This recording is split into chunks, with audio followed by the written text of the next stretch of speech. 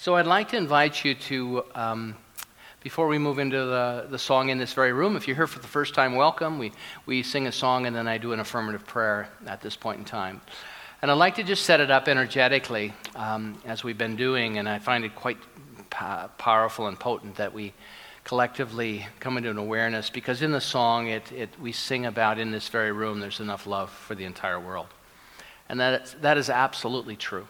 It does not take thousands. It just takes a small group of committed individuals to an idea that is transformative. And so what I think we miss an opportunity when we come together and we don't realize the opportunity that is available to us energetically. Because what we are, what God is a field of energy. It's not a personality, it's not a person, it is a field. And so what I invite you to do in this moment is just simply, if you're comfortable closing your eyes for a moment, when we go into the song, of course, please feel free to open your eyes and read the words that'll be over my shoulders for in this very room. But just quieting in this moment, breathing deeply. This next breath, just make it a little deeper than the last one, and more intentional. And blessing this beautiful mind that we all have, this ability to think in new ways, for insight and awareness. Moving that energy and awareness down into our hearts, to our heart center. If you're so inclined to tap your heart center 3 times, just a touchstone of activation. For your next breath, just imagine the heart breathing, opening, expanding. Nothing to fear, nothing to defend. This moment, perfect in every way. As that beautiful song just expressed, answering the call. And the call to heaven right here. And then bringing our awareness down into that third center of intelligence in the physical form, about 2 inches below the navel point, is that intuitive center, that second chakra, as the Hindus would call it, or the energy banks, as we call it in the West. And breathing, that soft belly breathing in. As we bring awareness to it, we activate it in a different and more beautiful way. And then I invite you, in your own practice, let us set the intention in this moment and keep it alive as we are so guided intuitively through our hearts and through our minds, to imagine the world, a small replica of this beautiful earth spinning before us, suspended before us, in our mind's eye, opening our hands towards it and blessing it, offering unconditional love and support wherever it is needed, as this song so beautifully articulates.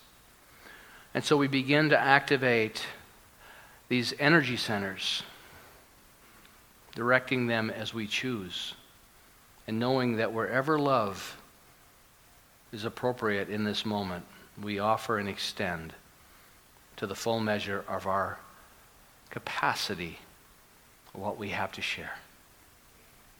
And that sharing continues to build and build, the energetic of it, because we continue to be that clean, hollow vessel, that portal where that light has an opportunity to shine. We are not the healer, but we are the portal where that light can be released.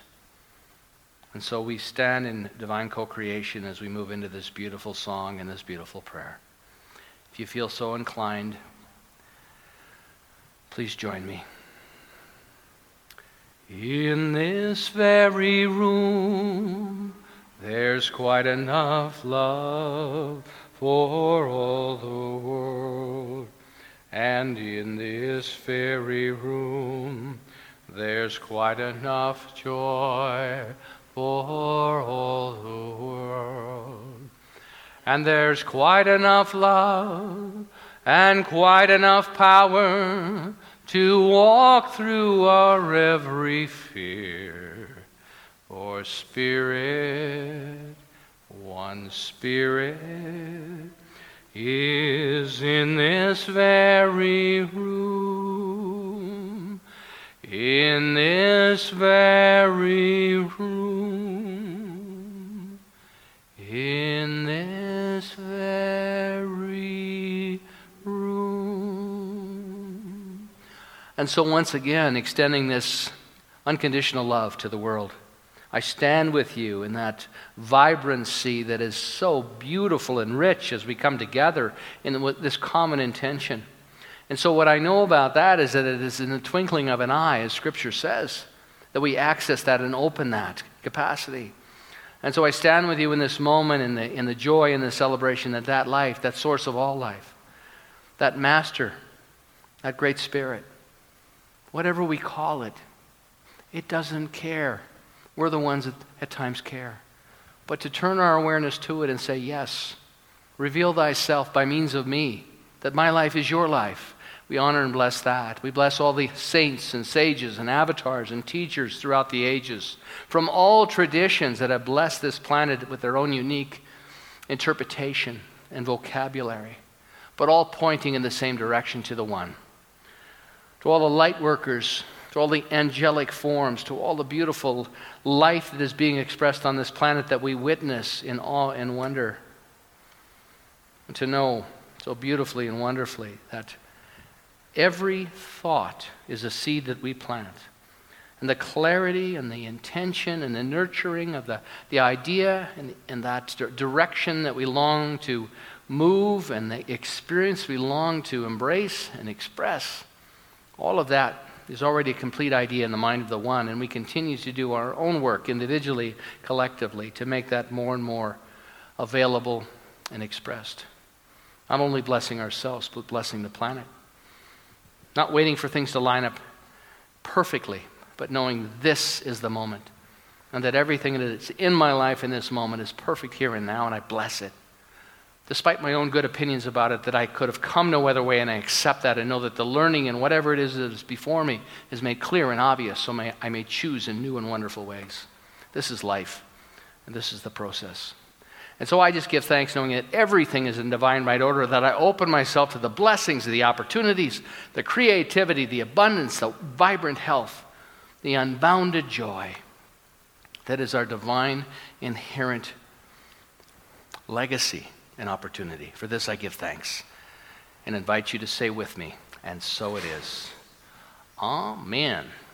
Awesome. Awesome. Wow, what a great day. You know, you just tell those people that weren't here today with us what they missed, okay? Tell them you see them. And don't make them feel bad, just let them know.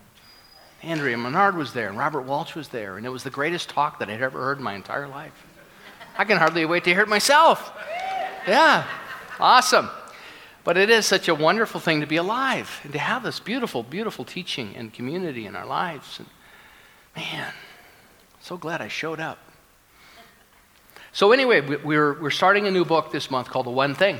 And I don't want to overwhelm you. We do a book of the month every month. And so not that you need to read the book. You don't need to buy the book. You don't need to read the book. But there's little bits and pieces. We live in such an abundant and amazing universe of people that have gone before us and offer us insights and awarenesses and possibilities. So maybe there is one thing that you can grab onto today. So maybe one thing lights up for you.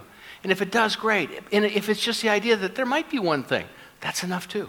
So I want to put that performance anxiety down for you, that you don't have to, you don't have to take every book that's in that bookstore and that I talk about and read it. Because I don't have time to read an entire book. I skim books and then I read a lot of it, but I skim because I can't read everything. I can't stay ahead. Too much stuff to read. But I'm very comfortable with that. I know I'm always guided to the ideas.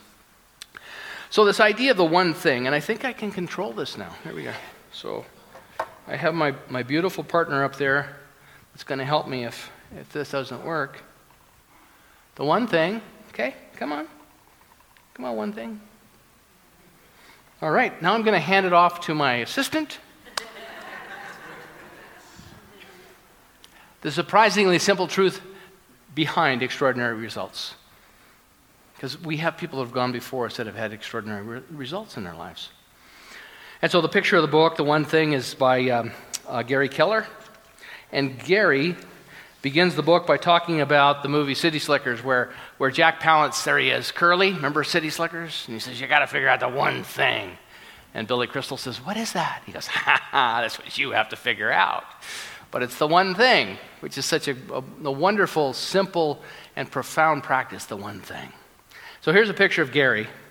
And the reason that he was inspired to write this book is he was tooling along in his business and doing pretty well, but he wanted, he had that divine discontent that we all have, that there must be something more. And so he brought in a coach. And it's great to have a coach in your life. Have somebody in your life that can coach you. And the coach worked with him, and after a while the coach said, I figured out what we got to do. And Gary says, what? And he said, you got to fire yourself. So he had to fire himself. He said, because the one thing you have to do is find the right 14 people. There's 14 very important tasks here, and you have to find the right 14 people. So that's your one thing, hiring the right 14 people. And he said, but Jesus only needed 12. He said, yeah, but you need 14. So he fired himself, he stepped down as a CEO, and he made finding the 14 people his singular focus. Within 3 years, 40% growth for almost a decade. They went from a regional, they are a realtor agency. And if you've ever seen, there's been shows on TV that show Keller Williams, that's his company. And there used to be, I haven't watched them lately, got out of the habit. One of our ministers, Keith Cox, Reverend Keith Cox in Los Angeles, worked for them and still works for them. And he runs our youth program. So Keith volunteers with our youth, and he makes his living as a realtor with Keller Williams. And every once in a while I see Keith in an episode. I say, hey, where are you, man? They got all these other things. I don't want to do that. I don't want to be on TV. I said, okay. But anyway, but 40% growth for almost a decade. So with the hiring of 14 people, all of a sudden, everything expanded. So he went from a handful of things to accomplish. So before each meeting, or at the end of each meeting, he would talk to people and say, okay, what is your handful of things you're going to accomplish before we meet again? And what he found was over time is that typically people would do some, but they wouldn't get the whole list done. And so then he said, well, let's do 2 things. Before the next meeting, let's do 2 things. And so they'd come back and they'd get one thing done, but a lot of times it wasn't getting done all the time. So he realized, just make it one thing. What's the one thing you're going to get done before the next meeting? Because he said, as the talk title says, if you chase 2 rabbits, you will not catch either one. And so it's very interesting. I didn't get a chance to talk about it a lot at the first session, and don't tell people that they missed this. But the idea is that we do all this, and we come to the Center for Spiritual Living, and we talk about meditation. Well, I should go home. I'm going to go home and meditate for an hour. Tomorrow I'm going to get up and I'm going to meditate for an hour. Then I'm going to go to the gym for an hour. Boom, do that. And then I'm going to go to work. When I come home from work, then I'm going to go to my mixed martial arts class and become a sensei, or go to my Tai Chi class. And then I'm going to come home and work on the 5 most important things on my strategic business plan. Has anybody ever done that besides me? Yeah. Stop that. Don't be doing that, because you can't do that. It's one thing. It's one thing, and then that one thing eventually becomes our way of being and a habit, and then we move into the next one thing. But this whole idea that we're going to change our lives, we're going to change it all, and by Wednesday we're so tired from Monday and Tuesday getting up at 4:30 in the morning to get our meditation in, and our going to the gym, and then working, and who can work when you've got all these things to do that are so important to change your life? So the key to it is to go small. The first key is to go small, as he says. One thing. He said, when you want the absolute best chance to succeed at anything, go small. Going small is ignoring all the right things you could do and doing what you should do. Once again, ignoring all the things that you could do and doing what you should do. So what could I do? What should I do? Yeah. Big success comes when we do a few things really well. I think that people always come up to me and thank me, which is wonderful, and the whole thing, the preparation. But the time and energy that goes into pulling myself together so that I can stand before you and be somewhat articulate and clear, it's a lot of time and energy and effort that goes into it, because it's very important to me. It's one of my one things. This is, I think, very important that you would take your time, travel here.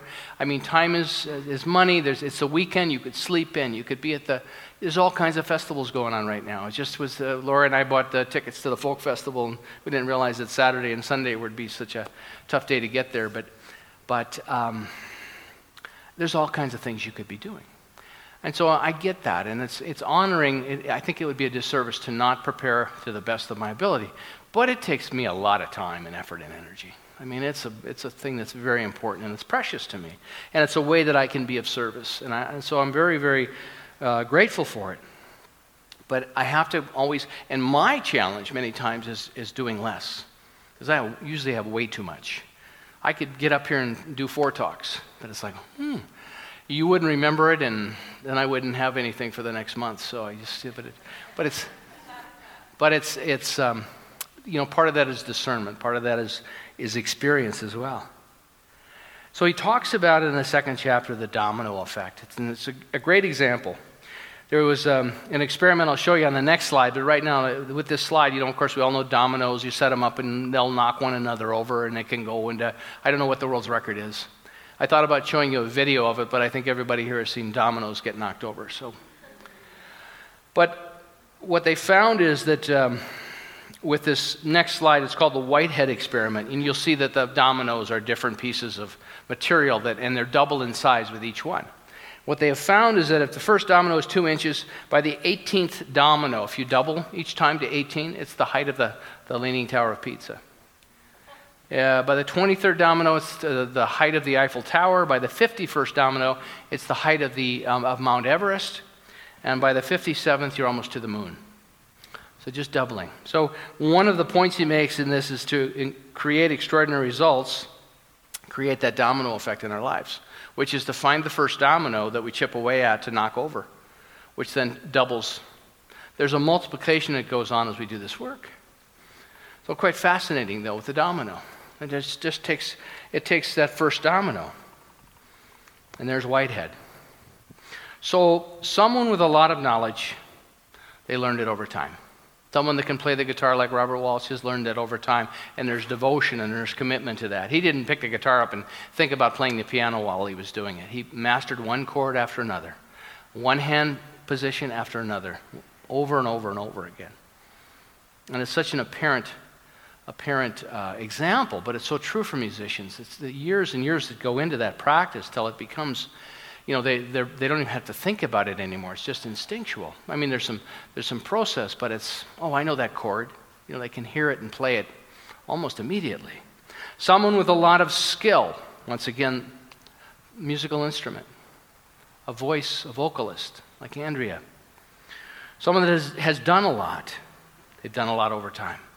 And someone with a lot of money, they've put it together over time.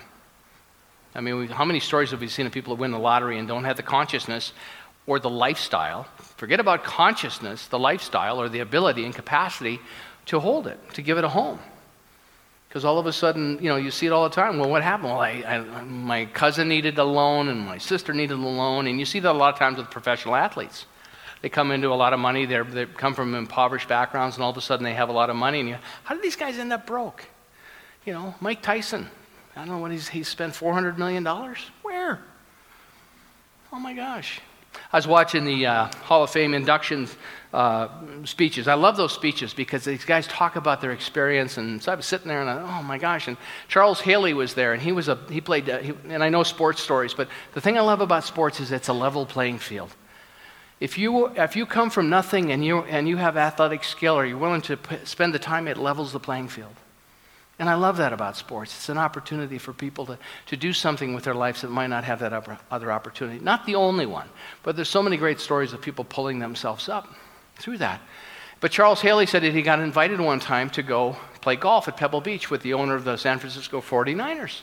He'd never been on a golf course in his life. And so they'd get to the first hole, and he drove right up next to the cup with the cart. And they said, Charles, you can't drive on the green. And he said, and he's 6'9" and 280 pounds of just nothing but trained muscle and dexterity. And he drives over to the next hole, and he drives right up on the green again where the cup is. And the guy comes running out from the clubhouse and says, you can't keep driving on the green. And Charles Haley looks at him and says, it's all green. Love that story. Yeah? We think we know what we're talking about. So, the one thing. And here's a picture of somebody that I know you've recognized. There's Colonel Sanders. He had the secret chicken recipe. One secret recipe that he turned into an empire. Here's a picture of a fellow you may not recognize. Anybody recognize this guy? I know if you're at the first service, you know who it is. So that's not fair. Oh, I got him tucked under the wrong sheet here. That is Adolf Coors. Between 1947 and 1967, Coors Brewery expanded 1,500%. And I know how important it is. Laura and I have had a number of group functions at our home over the last couple of summers, and we would run out and we'll get various refreshments, trying to make sure we got everything, all the bases covered, and we'll get some really fancy beers for people. And every time now, people come up and say, "Do you have Coors Light?" I thought, "Oh, okay." It never occurred to me to bring Coors Light to the party, but it's a very popular beer, and through this single-minded focus of one product. So one thing. What is the one thing for you right now? And I'm not talking about you're going to be a brewmaster or you're going to have a secret chicken recipe. But all great success comes from that focus on the one thing, which also ties into this first chapter when Gary Keller talks about this idea of one person. So this next slide is a picture of somebody that I know you'll recognize. There's Walt Disney. Anybody know Walt? We've all experienced one of his movies. We've all, the whole thing. Well, Walt had one person in his life that was pivotal to his experience and to his success.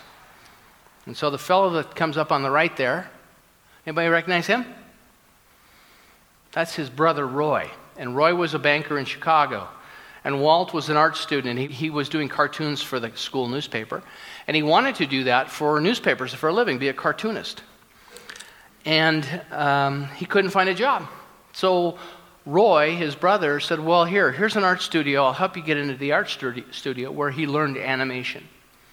And as a result of one door closing and Roy assisting him, all of a sudden we have this whole, he went from drawing the animation of Mickey Mouse and Donald Duck and all the other characters that have come out of that to an amazing dynasty. We were there a couple years. We went down to Orlando a couple years ago for our ministers' conference. And it's an amazing experience, all based on his imagination. But that one person at the right time was the one that helped him develop this beautiful idea in something. The next slide is a picture of two men. One is Albert Einstein, and the other is Max Talmud. And Max was Einstein's mentor. Who knew Einstein had a mentor? Einstein had someone that. So when Albert Einstein was 10 years old, Max took him under his wing. He introduced him to math, to philosophy, to science. He had one meal a week with the Einstein family. Isn't that great to say? I'm going over to the Einsteins to have dinner. I love the comedian Albert Brooks. His real name is Albert Einstein. That's his birth name. And I saw an interview with him, a funny man. And they said, "Were you ever teased as a kid being named Albert Einstein?" He said, "Oh, never. He said, "I'm going to go over and play with my friend Moses and Abraham in a minute." It's like, let's name you Albert Einstein. So Einstein had a mentor. The next person I know you'll recognize, the person on the left, that's Oprah. And the person on the right is her father. And Oprah says that if she did not, at a point in time in her life, she was sent back to live with her father. Said if she didn't have that experience with her dad, she's not sure what would have happened with her life. That it probably would have gone in a completely different direction. Next slide is one of Oprah as well with Jeffrey Jacobs, who was the attorney that told her when Oprah was finally she was coming into prominence, but hadn't yet, reached the celebrity that she's currently has. She was looking for a production company to take her to the next level of producing her shows and doing all the things that she was doing. And he was the one that said, "Well, Oprah, you don't need to do that. Start your own company. You can do this. Start your own company." He was very experienced with various different entertainment entities. And he said, "You don't need to do this." And then from that, she developed Harpo Studios. She also now has her own television station. So none of us do this alone. The next slide is a picture of Paul McCartney and John Lennon. Did wonderful, amazing music together.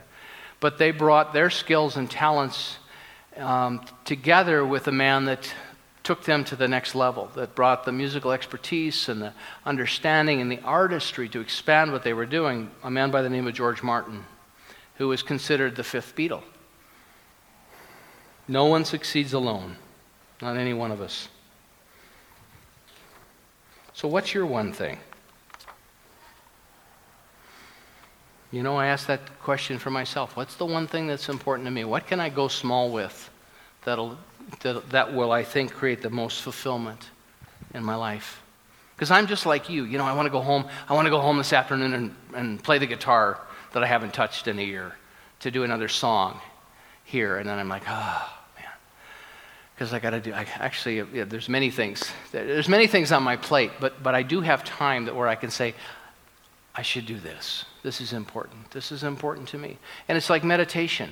It's like prayer. It's like having affirmative prayer. You know, I've been reading Autobiography of a Yogi, and in that beautiful book, he never talks about, I want to go here, I want to go there. He traveled, but his whole passion was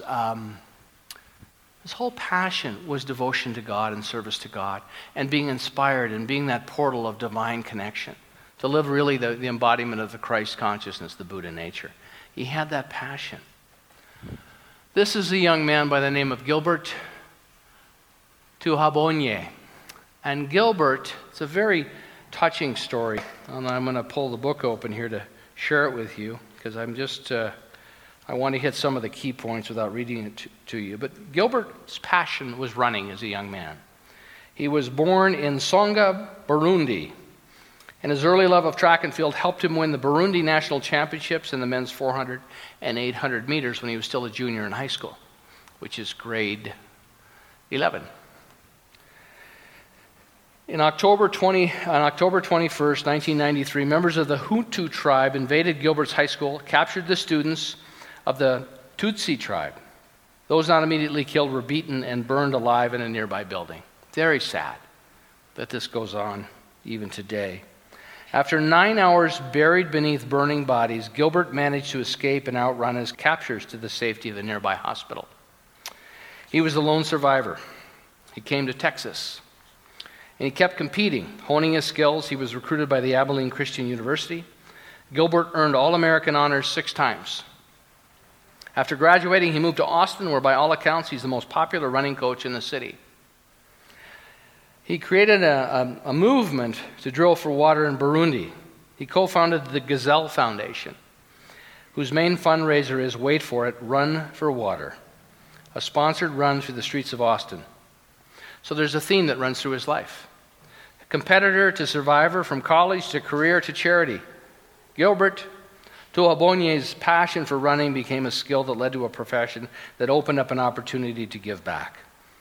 The smile he greets fellow runners with on the trails around Austin's Lady Bird Lake symbolizes how one passion can become one skill and together ignite and define an extraordinary life. The one thing shows up time and time again in the lives of the successful because it's a fundamental truth.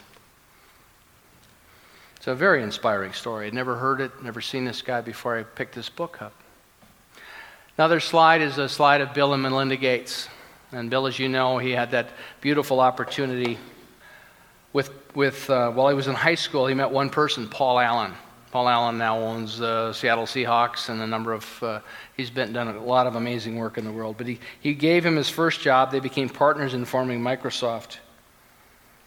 His one passion in high school, Bill Gates' one passion in high school was computers. That's what he focused on. He was just into the computers, learning all that stuff when it was just starting to become part of the world as we know it. So he's made a ton of money, as we all know. And so he and his wife decided to figure out what's the one thing they can do for the world that would add the most value and help the most people. What would it be? And so they figured out that if they could help people in impoverished areas of the world with vaccinations, and so that they would have a better chance of living a long and healthy life. And so that they've taken a lot of the resources they have. I know he's partnered with Warren Buffett, who's also incredibly wealthy, to give back. You know, they've been in collaboration and conversation with a number of people about sharing their great wealth, finding other people of great wealth to In fact, I figured out we're gonna take one of these banners down, and for the first $1 million donor, we're gonna put your picture up over there. So I'll let you know. I thought about that today. Wouldn't that be a good? All it takes is $1 million. I love Steve Martin's take on it. He says, "How to be $1 million." I used to listen to his albums all the time. How to make $1 million? Well, you start with $2 million. I thought, yeah. Yep. So, what is our one thing? And we have one life. I'll have this one life, and it's beautiful to know this. This is not to put more pressure on us, to realize we only have to do one thing really, really well, and then do the next thing really, really well. You know? Because it'll lead to that one domino. How old were you, Robert, when you picked up a guitar? 13. He was 13. And now when I'm down at the Wind Spirit and they got a guy that's going to play the guitar, who walks out? But Robert Walsh. Yep. It's a beautiful thing. You know, for all of us, it's that one thing. See, and Andrea, now I've watched Andrea, and I never watched it before, but are you still doing Blackstone? No. Okay, no. Yes, but no. Yes, but no. But anyway, there's an episodic television program called Blackstone, and I'll turn it on, and I'll see if you're on, and if you're not on, I don't watch it, because I'm there to watch you. But so when did you think about being an actress and singer? It took me a little later to figure it out. I didn't know it was an option for me, but 20 years old. 20 years old, yeah. And so you learn one song, and then you learn another song, and you go to audition, but what's the one thing you can do? What can you prepare today to do really, really well? To break it down, because that's all we can do is today anyway. You know, if I got up here and did all the talks I've ever done at one time, which I've tried it a few times, but it doesn't work. So what's our one thing? So there's our list of the things we talked about today. This is an amazing, great book. Next week I'm going to talk about the 6 lies we tell ourselves. All these ideas around all the wonderful stuff and insightful and powerful. It takes some of the pressure off ourselves. I just have to do this one thing today. I had this one wonderful idea that showed up for me this week. I thought, oh my gosh, this is so brilliant. And so I've been circulating that with a few people and getting their opinions, people I trust. And I was like, oh, that is a good idea. I can't share it with you yet. It's a secret. It's just like Colonel Sanders. I'm going to have a little beard on next week and a little white suit and a bow tie. And my 6 secret ingredients for my chicken recipe. That's been tried. But going small. What's the one thing I can do today? What can you do today? The domino effect. What one thing, if we knock down that one domino, other things will fall into place that'll make all the difference. And it may be spiritually, like putting down a resentment. Like Andrea's going to do this reunion circle at 7 o'clock tonight here.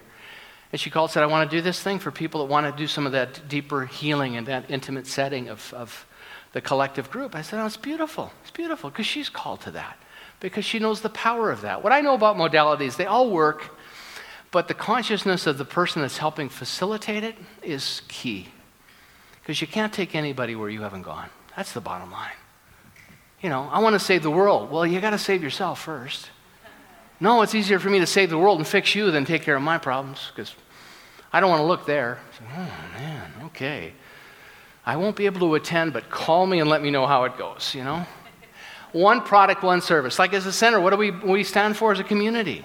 And we're in the process right now of having this conversation at a deeper level. We know teach and live from love, but what does that look like?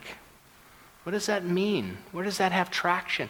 And what's the one thing that we can do around that? How do we, people come to me all the time and just go, we had that quartet here 2 weeks ago, and the soloist came up to me afterwards, oh my God, I had no idea you guys even existed.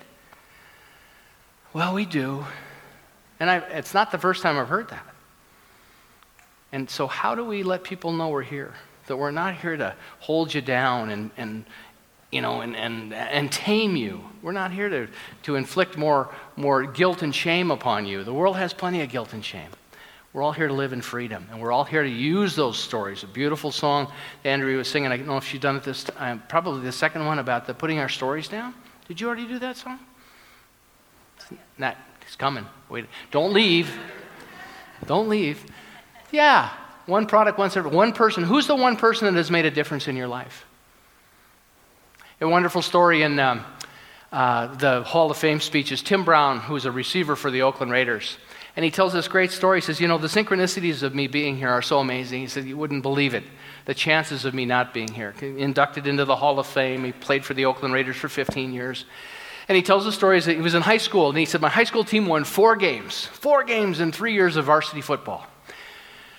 And he said, we were playing the one team that we've beat 4 times in varsity football, the one weekend, that the recruiters from Notre Dame came to look at another guy that was on the other team. And he said, it just so happens that weekend, that game, I scored a touchdown on a punt return, a kickoff return, a pass, and I ran for a touchdown. 4 touchdowns in one game. He said, the week before, I didn't score any. The week after, I scored 1. Thank God they didn't come the week before or the week after. But he said that opened the door. And they came to recruit, and his mother said, well, as long as you don't try to make him a Catholic, if he goes to Notre Dame, we want him to go there. And so he got some insurances. But then he said he's at Notre Dame, and he's just hanging out. He's on the team, but he's not playing much. He's there 2 years. And he said all of a sudden this little guy shows up, new head coach with these little wire-rimmed glasses, and he brings him into his office and says, what's your problem? And Tim Brown says, what are you talking about? He says, well, you're not playing. He says, is it discipline? No. Is it grades? No. Is it drugs? No. He said, they just don't play me. I'm coasting along, and I'm getting a great education. And Lou Holtz starts watching his practices, and he starts watching his film, and he says, I think you could be the best football player in the country. And Tim Brown's like, you talking to me? He says, yeah, you could be the best football player in the country. He said, he's telling me stuff that I never even thought of. He says, well, I'm going to hang out with this guy because I've never heard this before. He said, I start following him around like a little puppy dog. Any other good things you can say to me? But that conversation and that relationship, within 2 years, Tim Brown graduated with his degree from Notre Dame and won the Heisman Trophy. And the Heisman Trophy is for the best college football player of the year. But that man showed up in his life and said, I see something in you. I think you could be great. I think you could be spectacular. When we invite you to come up front and do prayer work with our practitioners, it's because they have been trained to see the brilliance and the love and the light that you are, despite the story you bring. Despite where you've been and the conditions and all of that stuff, to see the light within you is such a gift, so empowering to have somebody. If you don't have a practitioner in your life, get one. It's not about, I got to wait till life gets so miserable and bad, I better go get an affirmative prayer. Man, be prayed up all the time. It lifts us up into this realm of wonder and joy and possibility. It's like, I'm available to that. Yeah, that's for me too. Go on to the most expensive car lot you can find. Go down to the BMW dealer down there or to the Lexus dealer on the west and just stand in the middle and stand there like this and just go, this is all for me. And just turn around like that and stay there a half an hour. And when the salesman come up to you and just say, this is all for me. Well, can I sell you one? Well, not today, but this is all for me. But it builds a havingness to us, a welcome of greater. And it's not about cars, but it's about the capacity to give and receive at a bigger level. And the form, we measure it. We're not our homes. We're not our vehicles. We're not our jobs. But there's an opportunity. It's the consciousness upon those things that can be so powerful. One passion, one skill. What are you passionate about? What is your passion? Because it's not about consumption. After a while, it's not about what's in it for me. It's about what I can give back. And one life. We have this one life, this point in time. So for all of us, for myself as well, to work with this question. But it's a beautiful question to play in. It doesn't have to be pressure.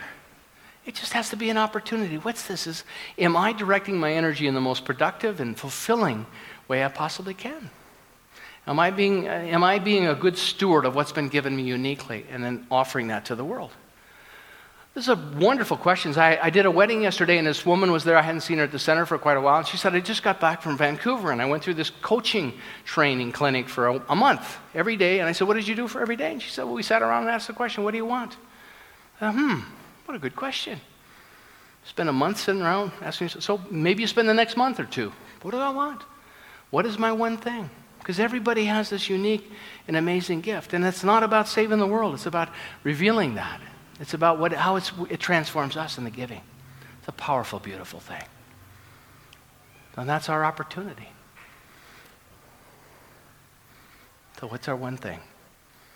What a beautiful thing to play in and bask in and just ask Because as we ground ourselves in that awareness and that intuitive awareness and that heart intelligence and that mind intelligence, it shows up. There's clues.